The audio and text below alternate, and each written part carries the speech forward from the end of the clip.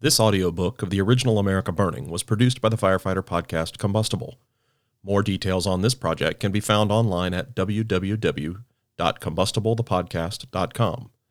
The audio for this recording is consistent with all copyright rights and permissions associated with America Burning and is not affiliated with or endorsed in any way by the federal government or the U.S. Fire Administration.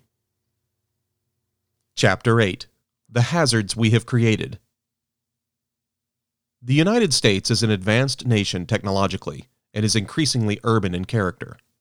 Another way of saying this is that most Americans live in an environment of concentrated man-made objects. Their homes, which are generally close to neighboring homes and sometimes in the same building, are complexes of building materials, finishes, chemicals, paper, foodstuffs, and utility systems, all composed of objects processed by man. When the American breadwinner goes off to work in the morning, he may cross over a small patch of natural environment called a lawn, but when he arrives at the carport or the street corner, he enters a complex man-made environment, a car, a bus, or a subway. At work, whether it is a factory bench, an office desk, or a sales counter, he is usually among a concentration of people in a similarly complicated environment of man-made objects. And when the vacationing urbanite seeks escape from this man-made environment, the usual conveyance is a man-made enclosure, if not a car or bus, then a train or airplane. In this built environment, as it is called, Americans live side by side, day and night, with ignitable materials, combustible furniture and upholstery, and products and appliances which through wear or misuse may offer dangerous fire potential. Fumes from their gasoline, their paint thinner, or their cleaning fluid fill the atmosphere with combustion potential. The structures in which they live and work, through flaws in design and poor maintenance, often encourage entrapment rather than escape from fire. Few give these hazards any thought until a fire occurs. Available statistics give some idea, if not a complete picture, of where the hazards lie in the built environment. Certainly the vast majority, close to 95% of America's fire losses, both life and property, result from fires in the built environment. Fires in buildings, as opposed to vehicle fires, account for most of these losses. Of the nearly $2.7 billion in property losses sustained yearly, about 85 cents out of every dollar lost is attributable to a building fire. About two-thirds of the 12,000 deaths that occur annually result from building fires. What type of buildings are involved offer a key to where the emphasis should lie in the effort to reduce the nation's fire losses. Residences. Of the nearly 1 million building fires that occurred in 1971, almost 7 out of 10 occurred in residential occupancies. The chances are that the average family will experience one fire every generation serious enough to have the fire department respond. Residential fires account for about half of all fire deaths and a third of all property losses. If the losses from non-building fires are excluded, residential fires account for about 87% of the deaths and 39% of these property losses. From the standpoint of life loss particularly, the structures in which Americans live must be the prime focus of the national effort to reduce fire losses. The experience of every urban fire department confirms what statistics only suggest, that a disproportionate number of residential fires and fire deaths occur in low-income neighborhoods. It's not difficult to see why. Crowded conditions, dilapidated buildings, unsafe heaters, and the heavy use of alcohol all contribute to a higher incidence of fire and a heavier toll in injuries and deaths. The higher proportion of working mothers means more children are left unattended and, hence, more exposed to fire accidents. The ignorance among the poor about fire hazards is matched by the indifference or inability of landlords to get rid of the hazards. But as every urban firefighter can attest, fire does not victimize the poor only. There is no ground for complacency about residential fires among more affluent citizens. There, too, ignorance breeds indifference. No less than in a slum, a single spark can set off a chain of events that guts a mansion and kills its inhabitants. Fire, like sin, knows no class distinctions.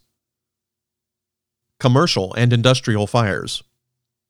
While commercial occupancies make up about 14% of all building fires, they result in 25% of the nation's property loss in building fires. Likewise, industrial fires are only about 16% of all building fires, but account for 36% of the building property loss. Together, industrial and commercial fires account for 13% of deaths in building fires. Major fires. The National Fire Protection Association defines as a major fire one in which 3 or more die, or one in which property losses are $250,000 or greater. Some fires, of course, meet both criteria. In 1971, there were 208 fires in which 3 or more persons died, but together these fires accounted for 8% of the fire deaths that occurred during that year. In 8 out of 10 cases, these major fires occurred in residences. In many instances, late detection of the residential fires contributed to the heavy losses in lives and property, as indicated by the fact that about 80% of the multiple death fires occurred between 11 p.m. and 6 a.m. when most people are asleep, as compared with the 20% that occurred between 6 a.m. and 11 p.m. when people are active.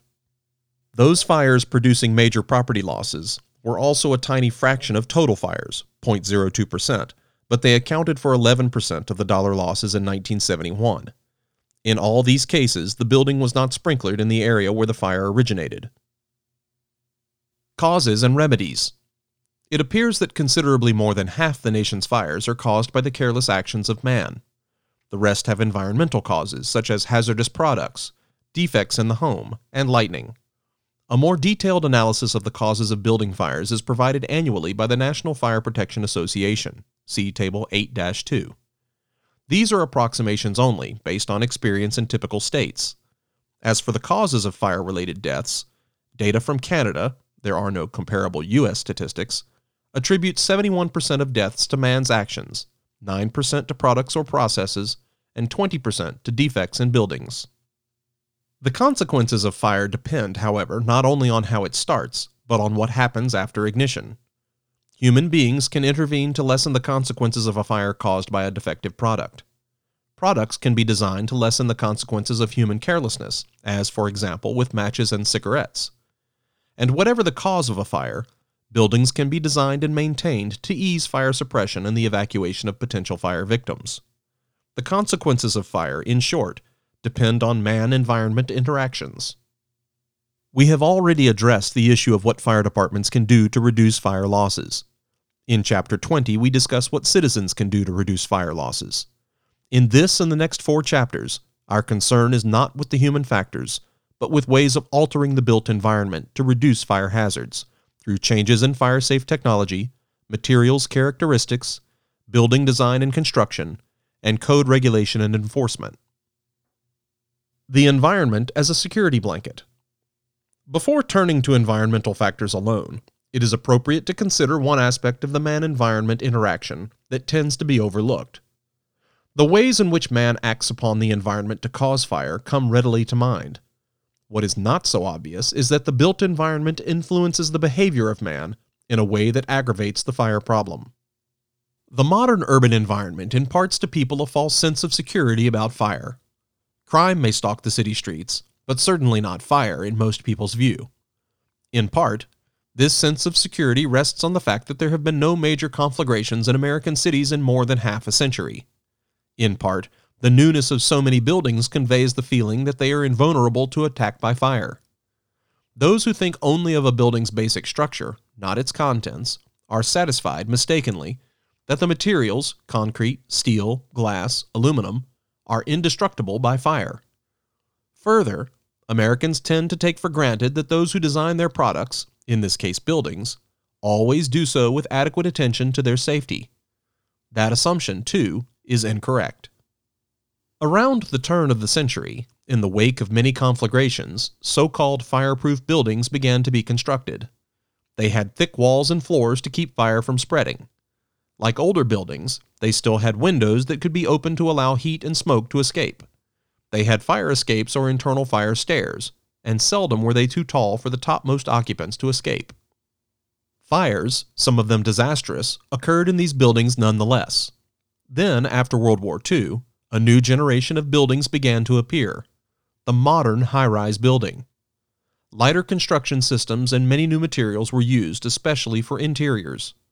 Windows were permanently sealed so that central air conditioning would operate efficiently. Walls and floors were left with openings for air conditioning ducts and utility cables. Each of these features compromised the fire safety of these buildings. The built environment was created to serve the needs of people. When a portion of that environment goes up in smoke, those needs are not being served. How the hazards in the built environment can be reduced is the subject to which we now turn.